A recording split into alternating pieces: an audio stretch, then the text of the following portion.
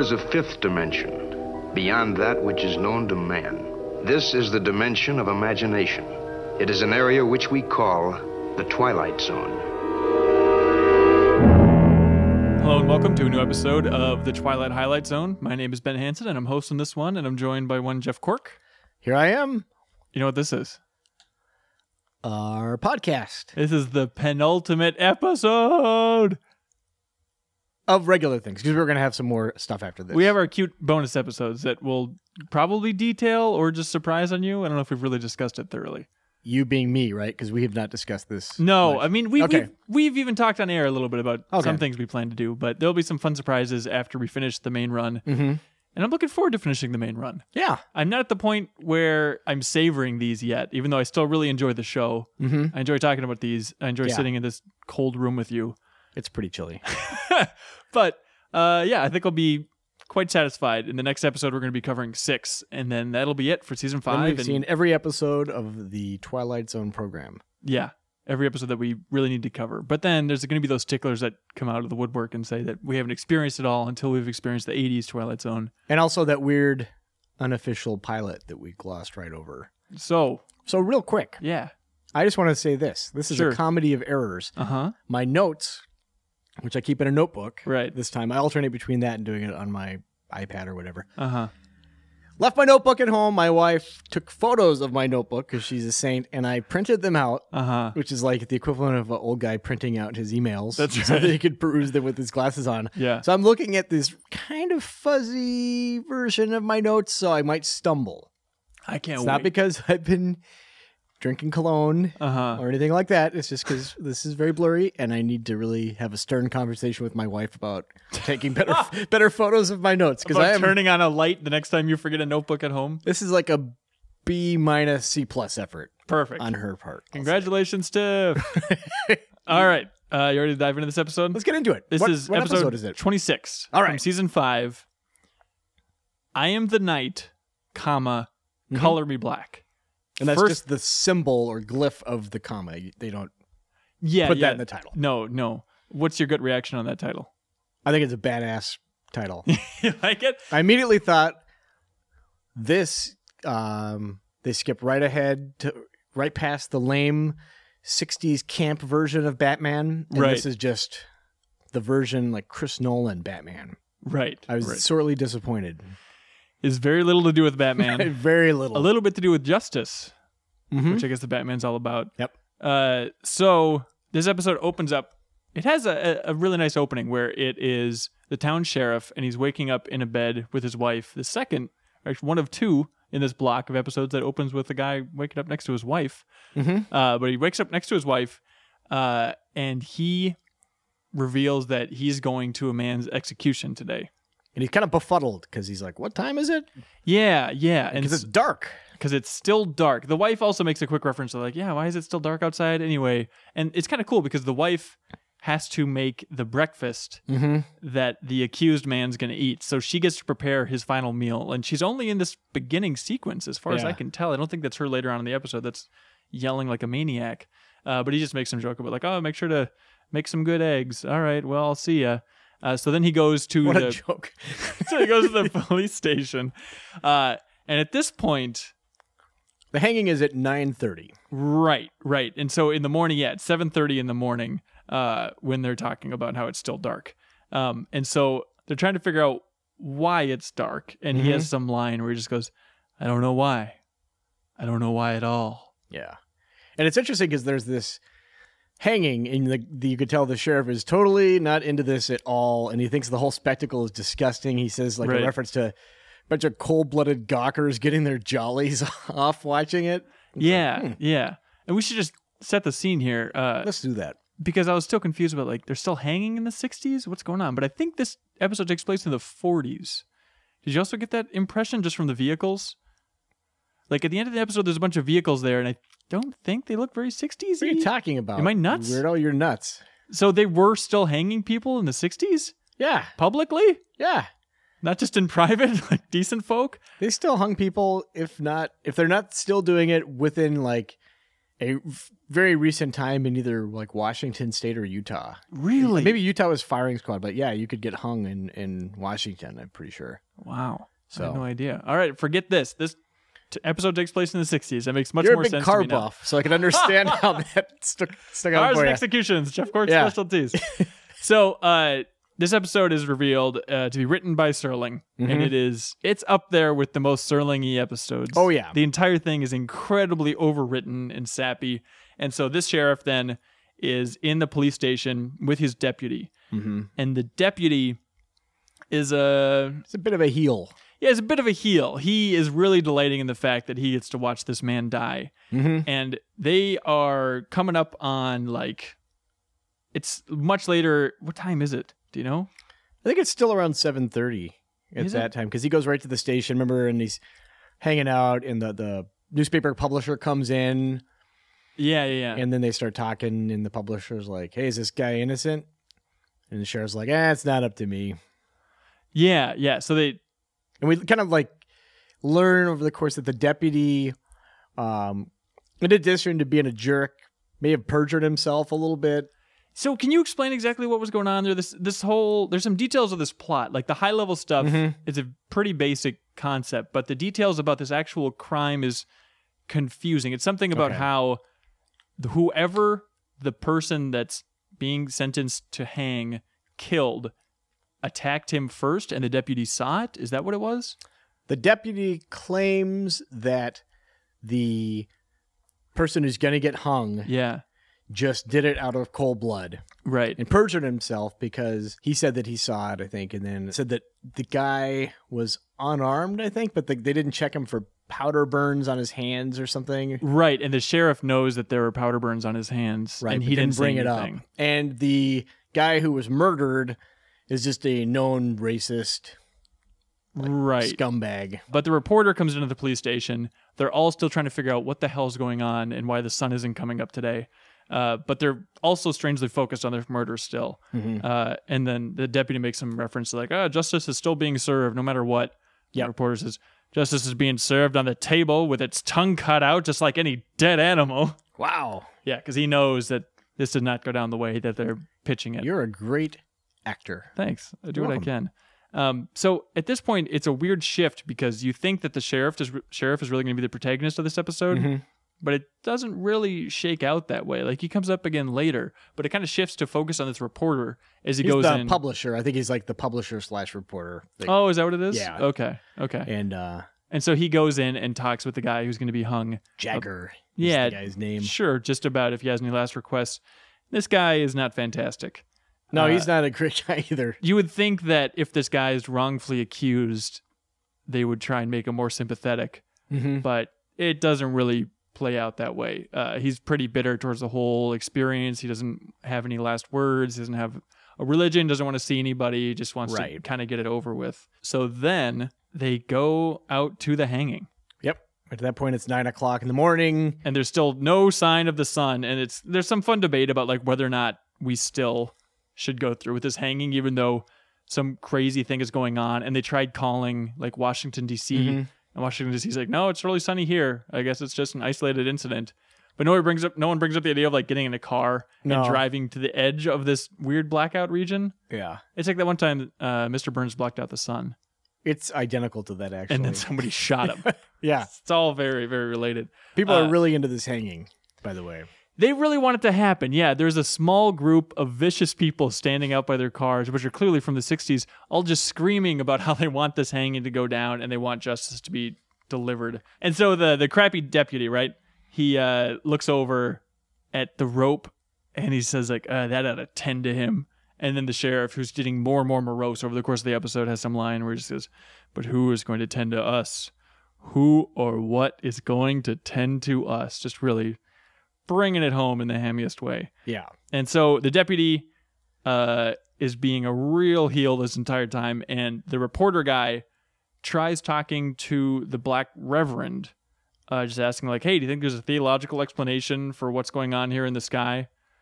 And no, he says no, he can't come up with anything. He's just going to keep his mouth shut. Yeah. As this guy is being brought up to the gallows, the reverend declines to really say anything. do you understand then what the Reverend knew? The situation that happened is the guy who's getting hung Yeah. got into an altercation with the racist dude because the racist dude just beat the crap out of some black guy. Okay. And confronted him, and then there was a bit of a scuffle, and the racist guy shot or attacked the other guy. The other guy responded and killed him. the guy. Yeah. He says, "Don't return the hate." Oh, that's all he says to him as he's walking. Yeah, because he tells the guy, you know what I mean. You have all this hate in you and all this anger. Right. Don't give it back. Right. And so he screams at the crowd a little bit, just saying like, yeah, and this dumb close up of his face. He gets hung. Oh, yeah. He's dead and gone. By the creakiest rope of all time. Correct. At this point, it starts to get a little bit darker in this small little town, and that's when the priest really stands up and says like, "Oh, well, we didn't defend him. The sheriff could have, but he just wanted to get reelected. Yep. So that's why he didn't. The deputy didn't because he just wants vengeance and darkness. It's all hate, and it's all this blackness, and it's spreading out around this country and around this town." Which is an interesting speech to give one of the few black people in Twilight Zone. The speech about how blackness is.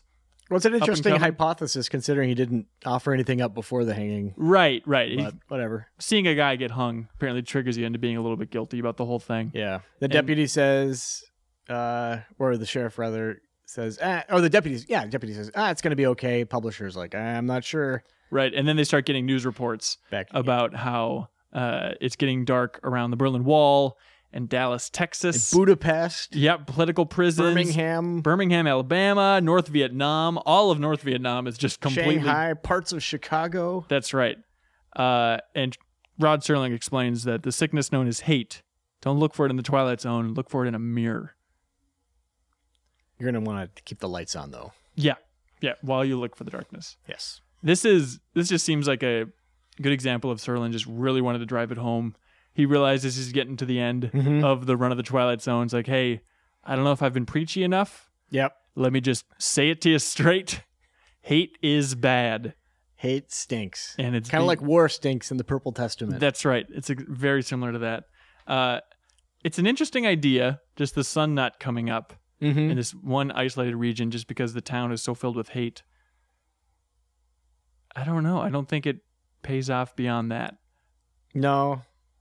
It's again, I think like this is kind of, I think you could sum up a lot of the Twilight Zone. I'm finding out is you got a really great premise. Ta-da! Yeah. I think it was a bold episode. It was quiet. Yeah. So that's what bumped it up from a 5 for me, but I ended up giving it a 6. Yeah, as did I. Okay. Yeah, we're Good. 6 buddies. Good. Glad we're on the same page. All right. Moving on to sounds and silences. Please. Okay, this is going to be a quick one. Yeah. Because there's not a whole lot to say not about much this at all. one.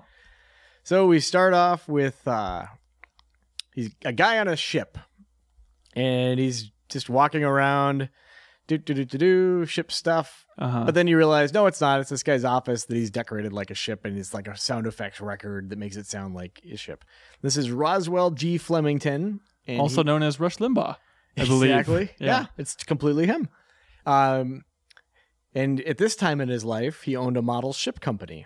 And business is booming. He's the boss.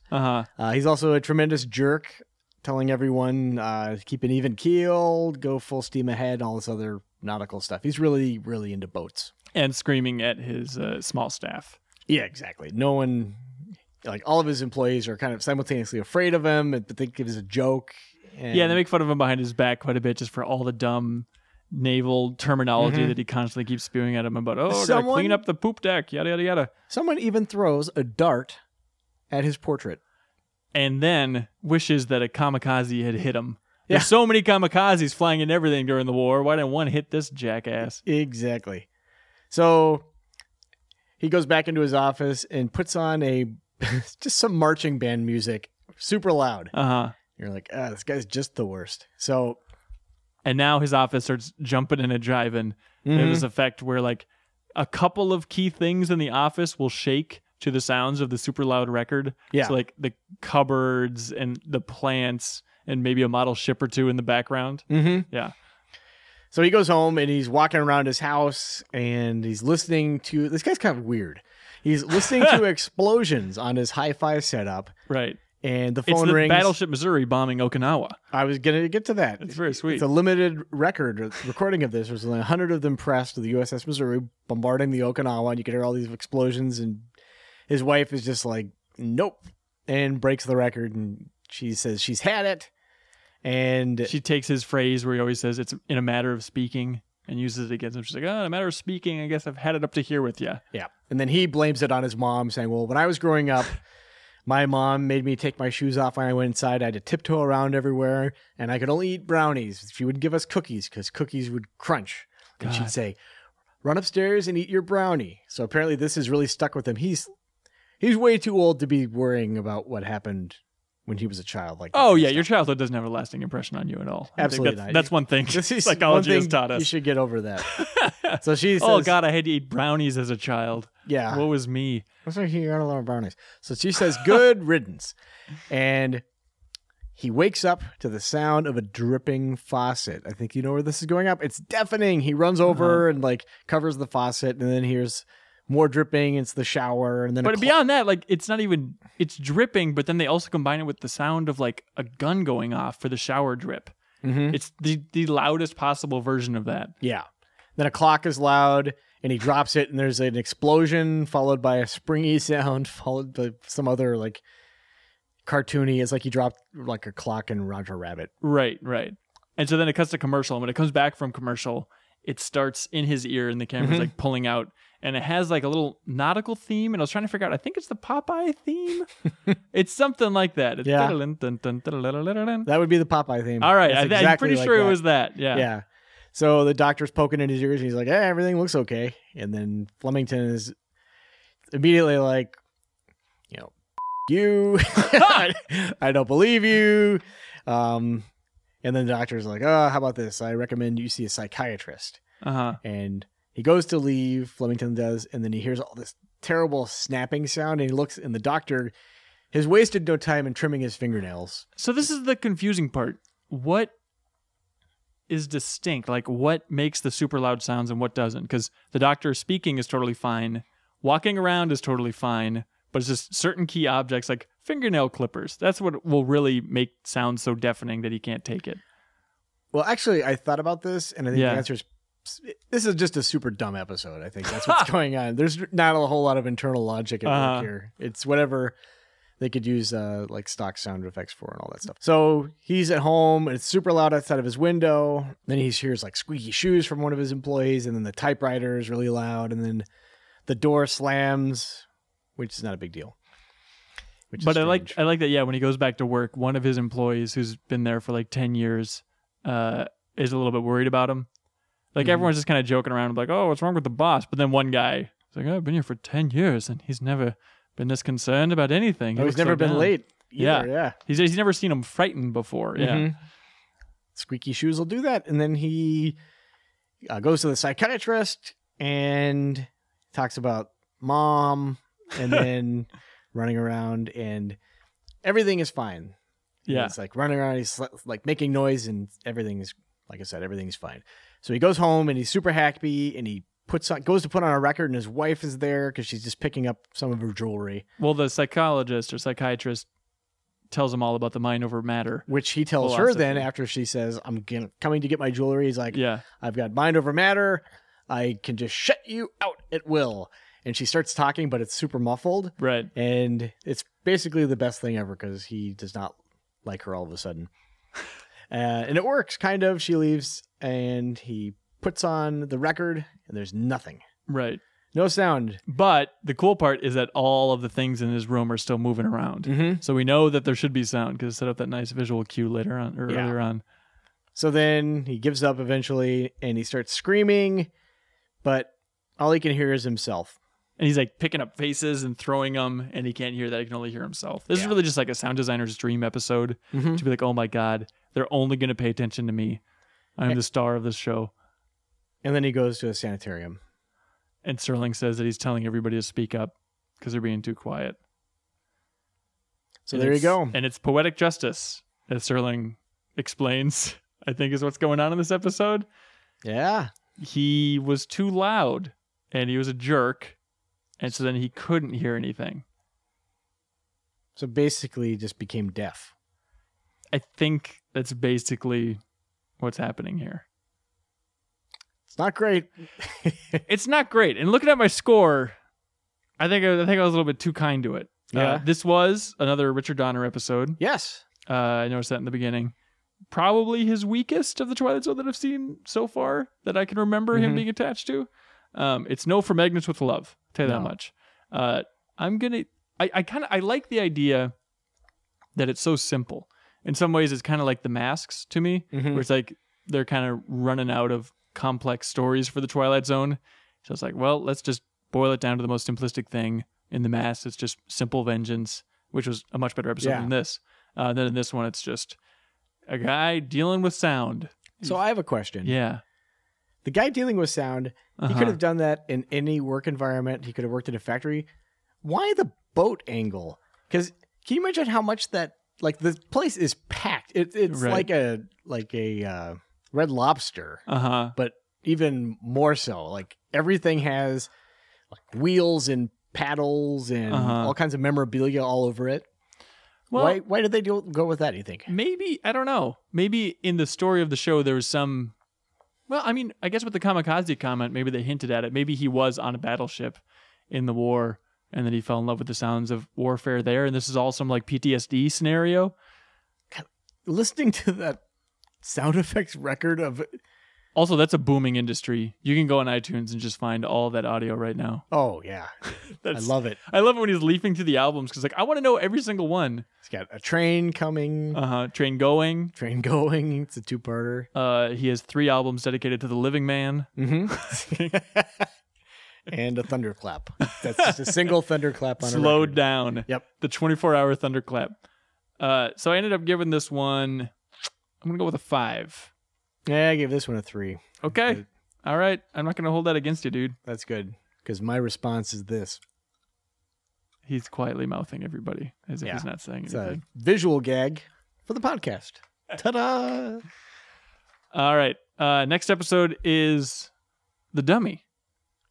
It is the dummy and another role. Here we go. He's like a Burgess Meredith of props. It's true. I mean, this episode made me think that it's amazing that they didn't have one sequel episode in all of the Twilight Zone. This is the closest that we've come to just being a direct sequel to a previous episode, right? It is the closest we've come. You're correct.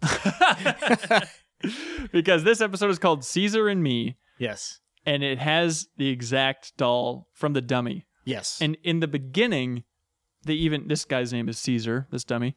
But in the beginning, the original dummy, not the one that is at the end of the dummy. Right, not the one that's at the end. But that's the thing. Is there any way in our unified theory we can connect these two? Because they make some reference like, oh, the previous owner left this dummy for a lady. Yes. I was trying to remember, is there a lady in the dummy that somehow played in there? Oh, yeah, that one lady that...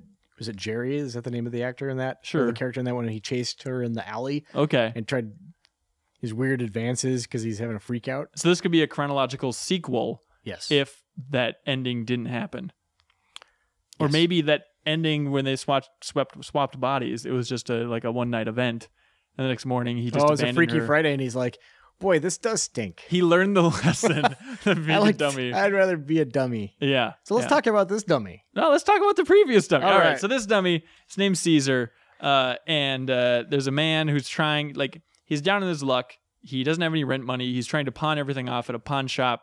It's not going well. The pawn shop guy brings up the idea of like, hey, why don't you sell the dummy over there? And he's like, oh no, this is my moneymaker. I'm not going to leave it. So he goes back to where he lives. This guy's name is Jonathan. Sure, old Johnny. He goes back to where he lives, and there is just the worst little girl living next to him. A little kid named Susan who like immediately fires a blow dart at him. Yeah, a poison blow dart. And then she makes some reference like, oh, it's okay, it's not real, when her aunt tries to call her on it. Yeah. I'm sure she killed her parents. That's why she's living with her aunt in this stupid apartment building. So she's a real little monster. And so he goes into his little bedroom, and then Caesar starts talking to him because he's behind on his rent, and he's hoping that Susan's aunt will forgive him and just wait a little bit longer. That whole scenario, right? And Caesar's like, we're finished. Yeah, and also Caesar sounds a lot like Mel Blanc. I looked it up though, and I didn't see any record that it actually is. So yeah, Caesar is alive, apparently, and tries to convince him that he should rob stores. Yes. And that if he just gets into the great career of robbing, this will all turn around for him. I don't know why Caesar is suddenly an expert in this, and how he let it. Is this finally his breaking point where he's like, yeah, he's not. Johnny isn't really shocked that Caesar's talking. So I think this has been a thing that's been going on for a little while.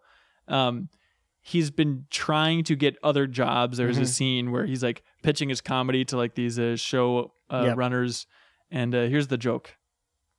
So there's a man outside with a wooden leg named Smith, and then the dummy says, "What's the name of his other leg?" Not bad. Yep. And then he goes back home, and Susan continues to harass him about. She just lets herself right in. Yeah, and she's like, "Do it, do your stuff." Yeah. And he can throw his voice without moving his lips and all that nonsense. It's impressive. Yes, but I can't imagine that it's real in the production of this episode. I'm gonna go out on a limb. And so, yeah, she constantly is singing songs about like, Johnny can't find a job, yada, yada, yada. And this guy kind of looks like a wrinkly, younger Fred Willard. Mm-hmm. So Caesar, the dummy, eventually convinces him to rob, of all places, a delicatessen. Well, real quick though, this one scene is such a non-starter too. Please. Is that before that he's like, okay, we're gonna go to a job agency, and he's talking to the guy who's going through a file cabinet looking for like things that he's like, and he's just like qualified to do. He's like, what kind of jobs have you had? He's only work experience. He doesn't have a work permit to work in the U.S. because he's from Ireland. Sure. Although he had an apprenticeship for a puppet maker back in Ireland. There we go. And at that point, the guy just probably wanted to slam the filing cabinet on his own head. It's like, you're just wasting everybody's time, man. And so this little Susan girl too, all that we see of her is just being super violent.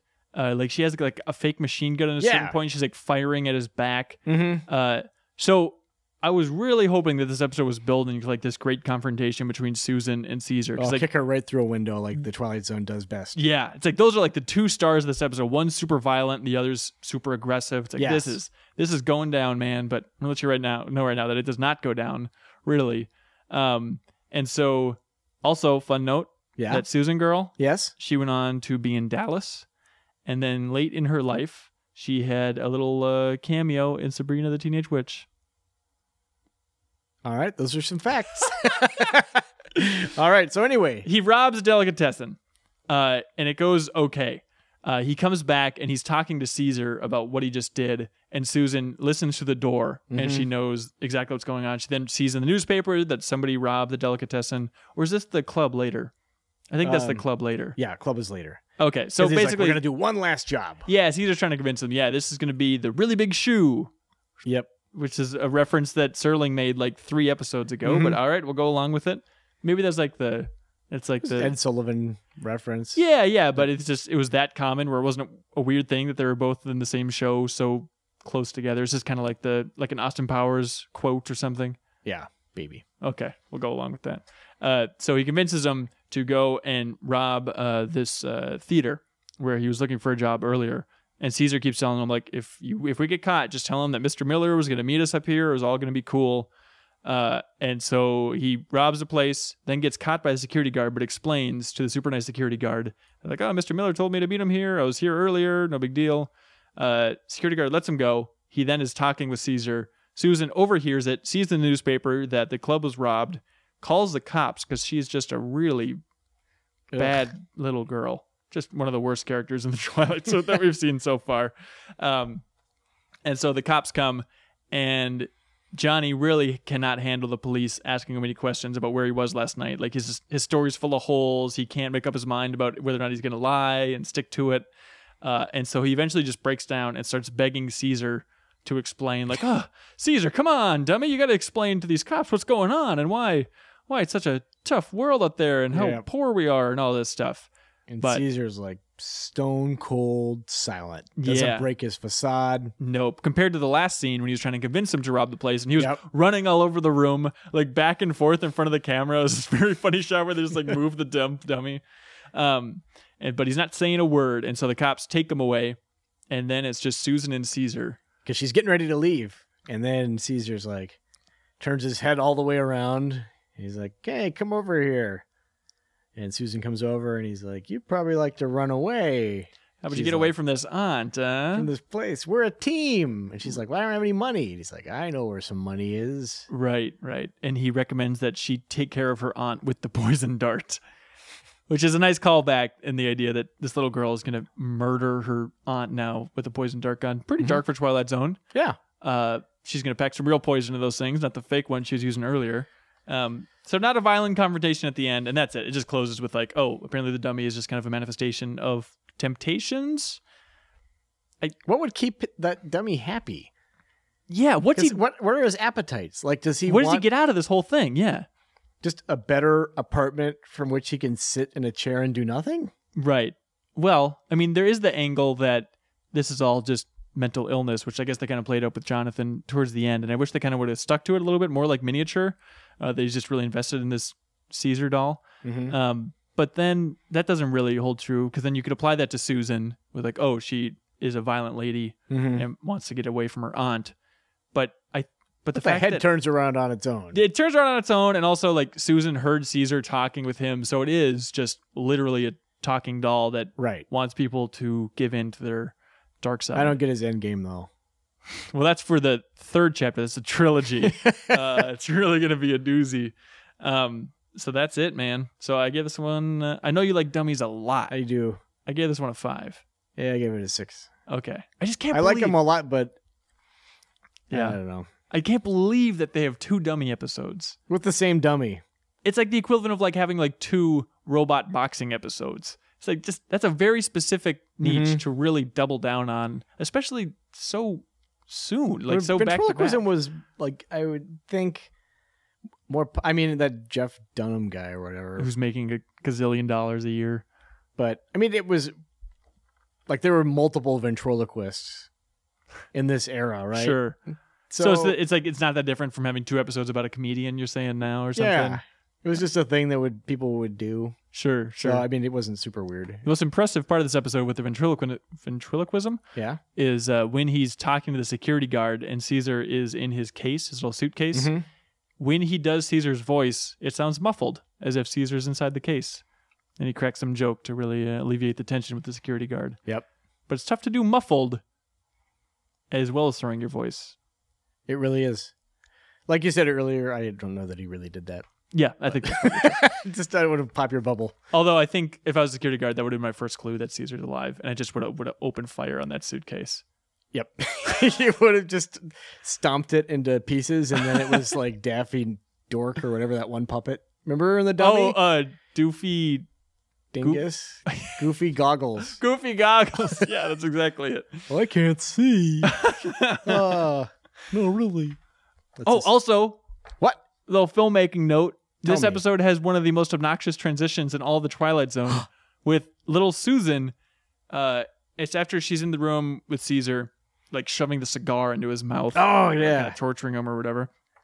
And then like it does this weird, basically like a shutter, except it's horizontal. It's like this weird George Lucas swipe where then it goes to her eating breakfast the next morning. But it's the only time it's ever used in all of the Twilight Zone, and only used once in this episode. I don't know what the hell was going on. Yeah.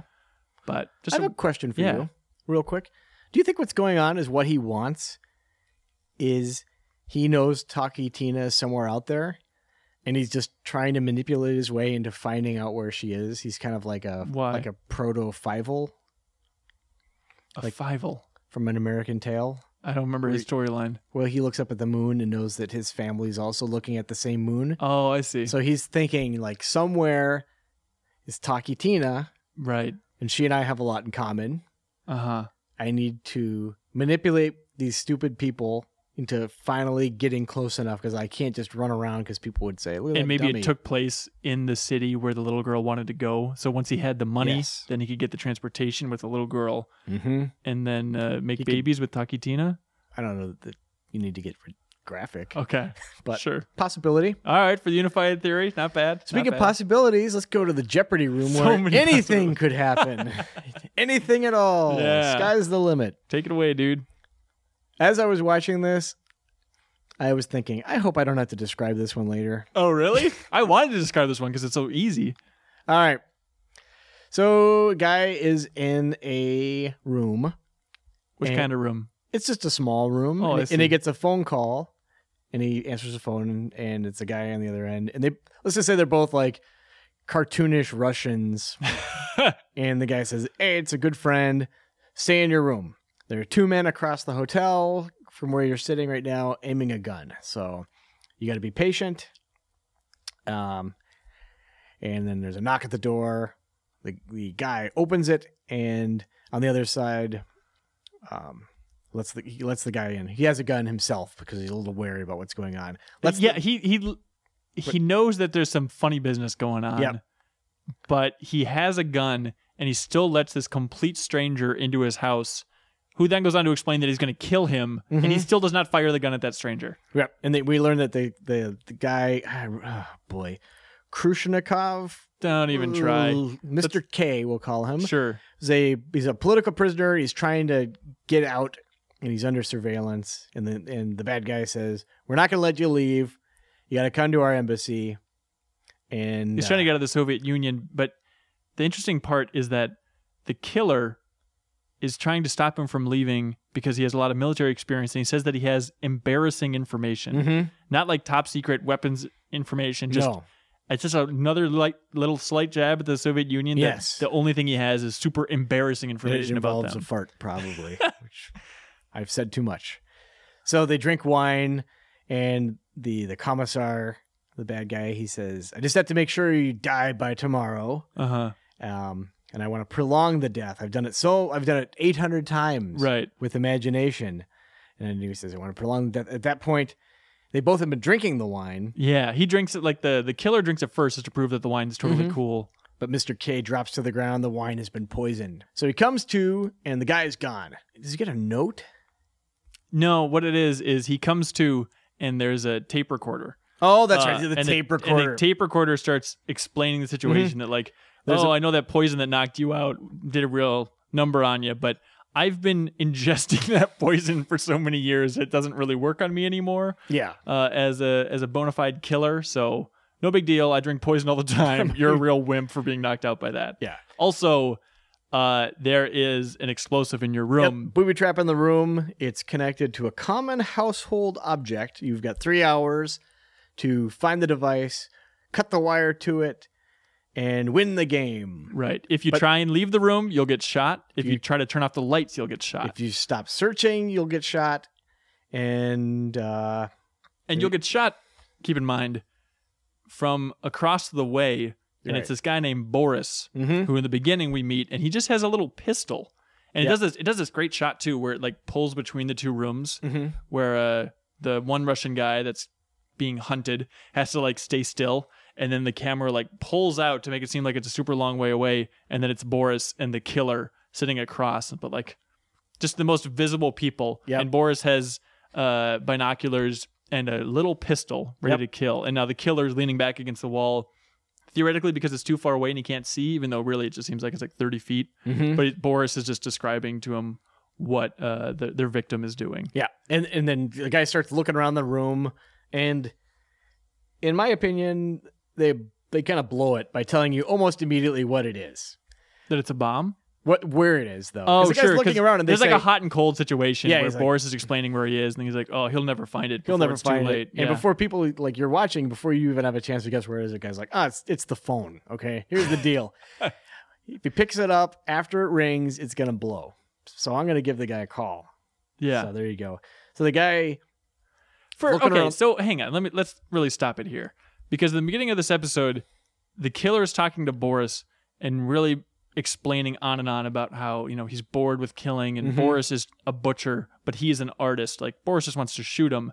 He won't have anything of it because he's an artist, and he's going to play with them in the most fun, prolonged way. It's like he makes some reference to caressing a woman, how it's a similar idea. You need to really enjoy it, And then the best that he can come up with after 800 kills is just putting a bomb somewhere in there, and this guy has to like cut a cord. It's such a fun high level concept, but then in practicality, him having to just walk around a room trying to find a cord to cut. Find something that has a wire connected to a common household object. Yeah, it's a real bummer. Yeah, it really is. So the guy, Mr. K, tries covering the window with a blanket, and the guy just shoots through the window repeatedly, and then Boris like ducks, and then the interesting part is he stands up and then begs to be shot. Yep. But Boris won't shoot him then. Nope.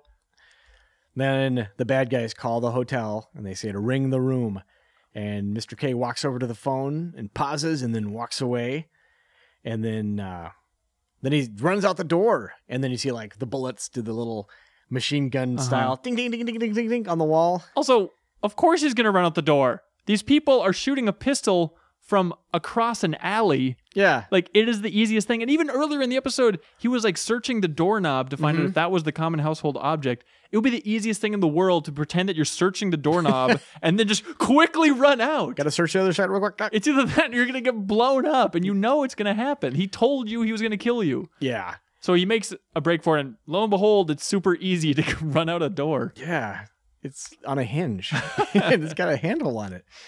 So they're like, it would have been better just to kill him. He's like, I'll get him in the next city. Yeah, and they're kind of in the hotel room him. examining the non-damage because nothing blew up. Right. But then the phone rings, and Boris just like walks over to the phone, picks it up just as the commissar says, no!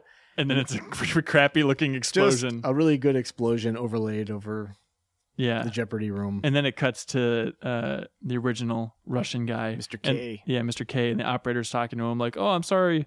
We couldn't reach them. It's all right, operator.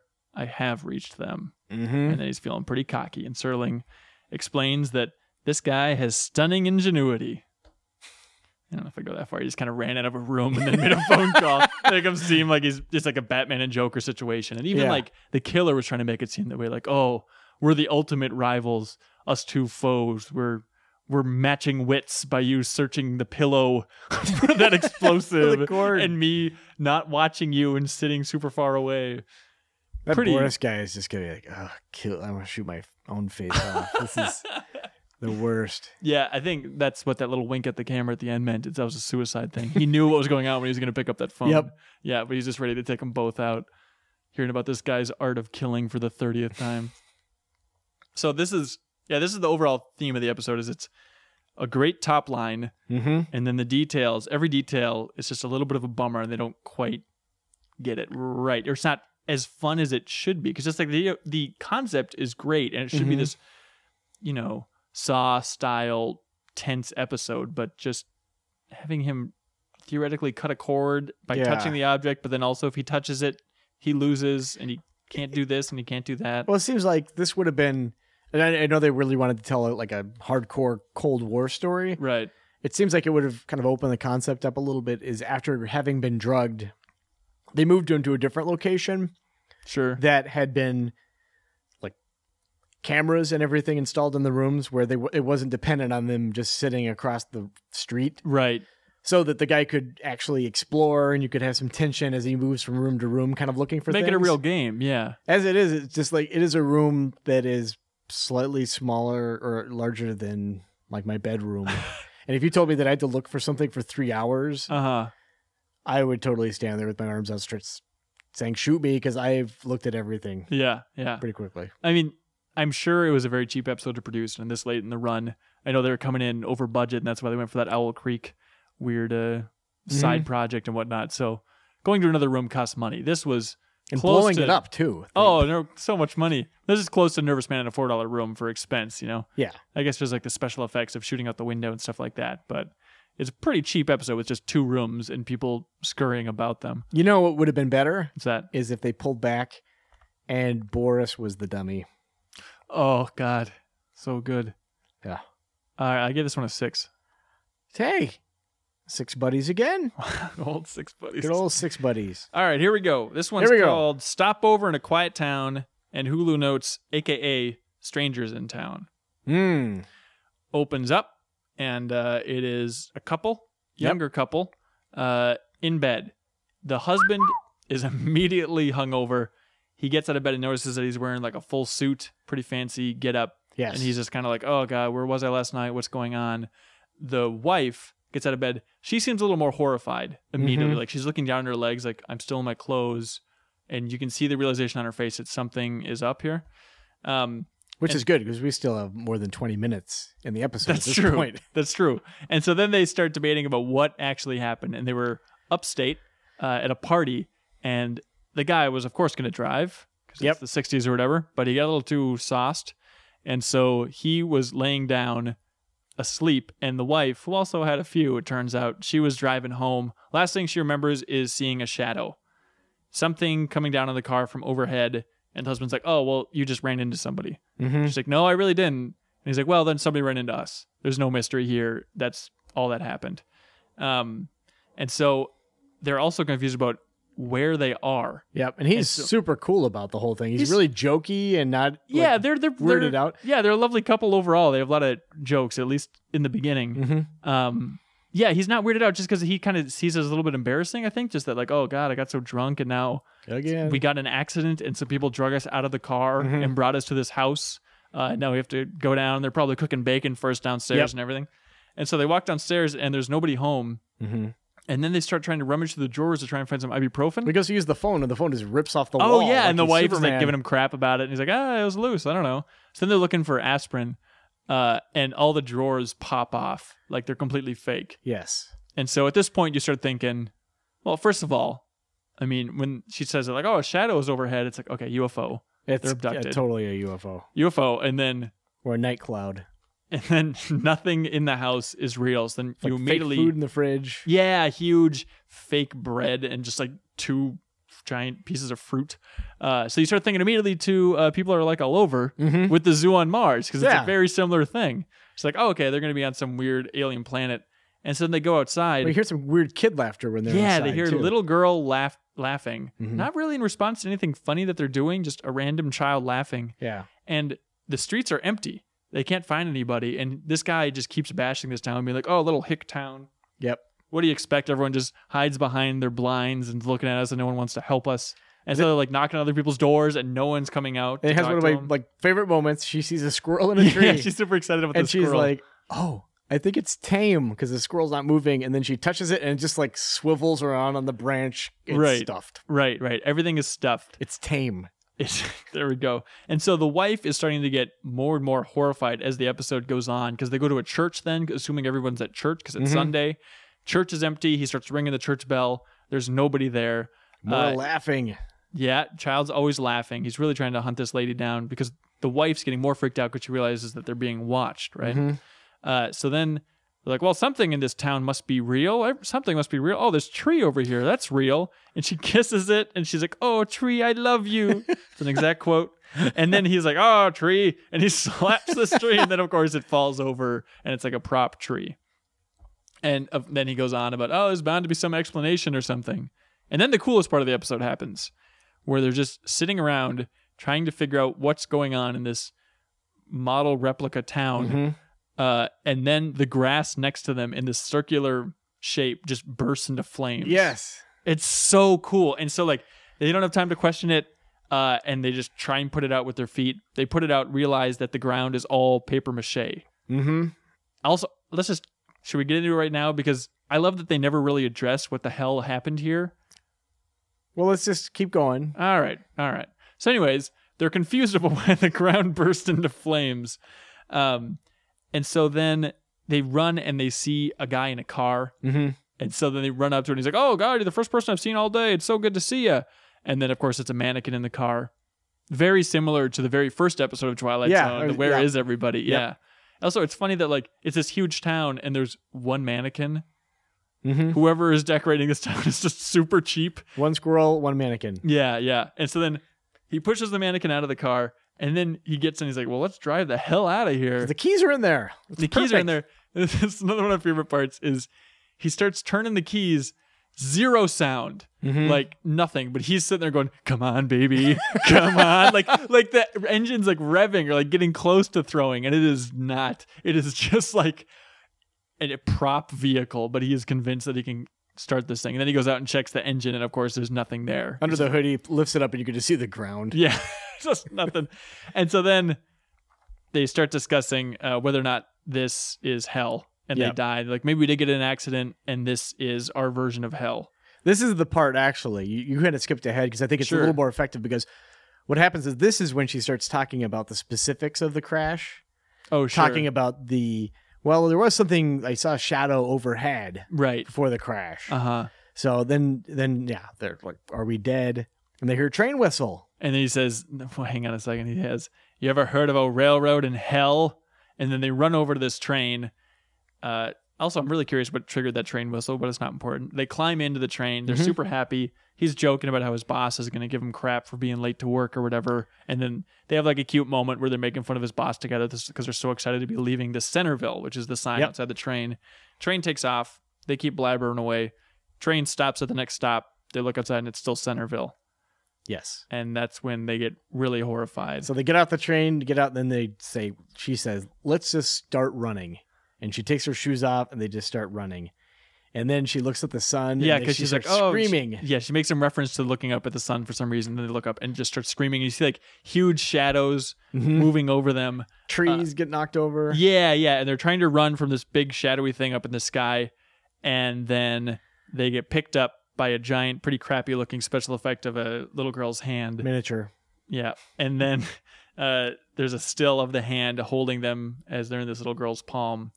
And then it pulls out, and it's a little girl looking at Centerville, which is the name of the town, and it's a tiny set. Yes. And then the giant's mom explains, "Oh, be careful with your pets, dear. Your father brought them all the way from Earth."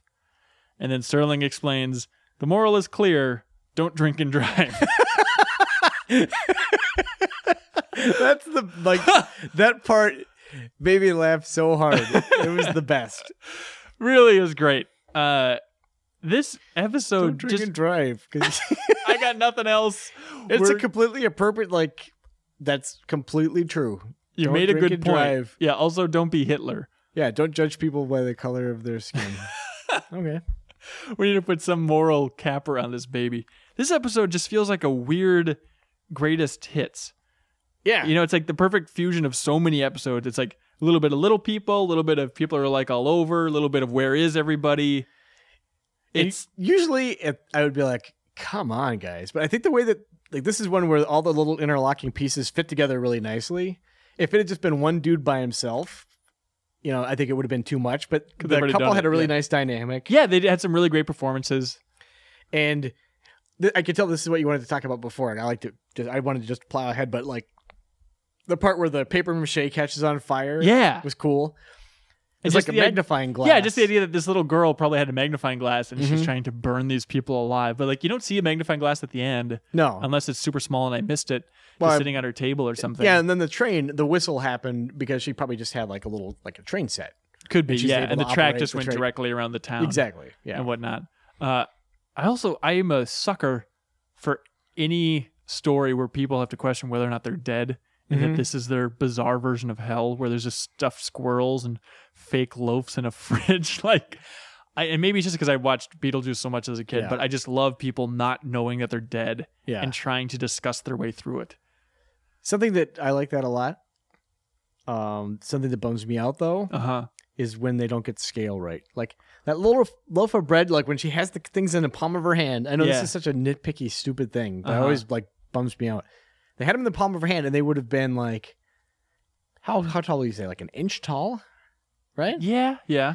So how tall would that little stuffed squirrel would be? It would be And how can they get the details so correct? Because it was a good-looking stuffed squirrel. It's alien giant technology, man. That's true. They did go all the way to Earth. Yeah. I guess this episode also has a lot from, what's the cemetery planet?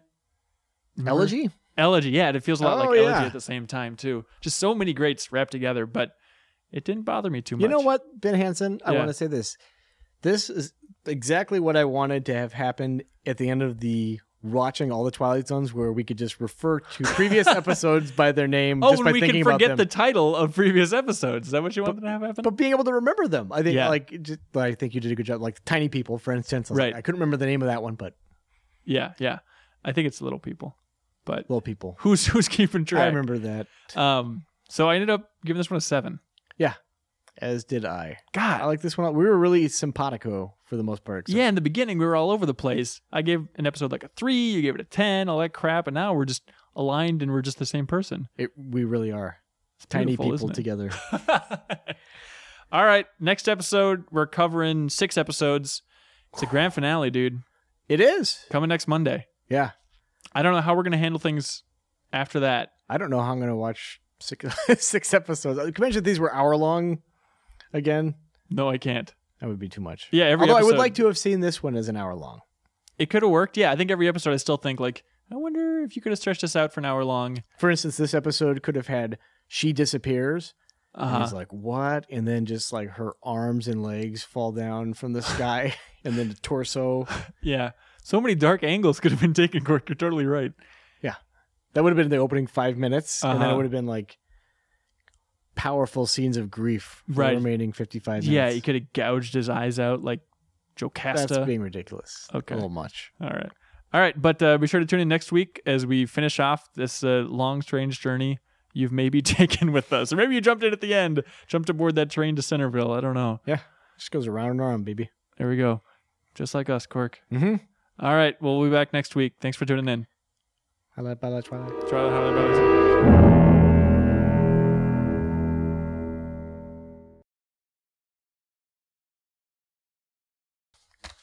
What would we do, Jeff Cork? Let me clear my throat.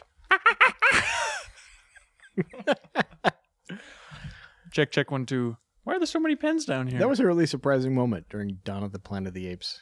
when When Caesar Caesar said, gathered his people and said, let me clear my ape throat. "Is this thing on?"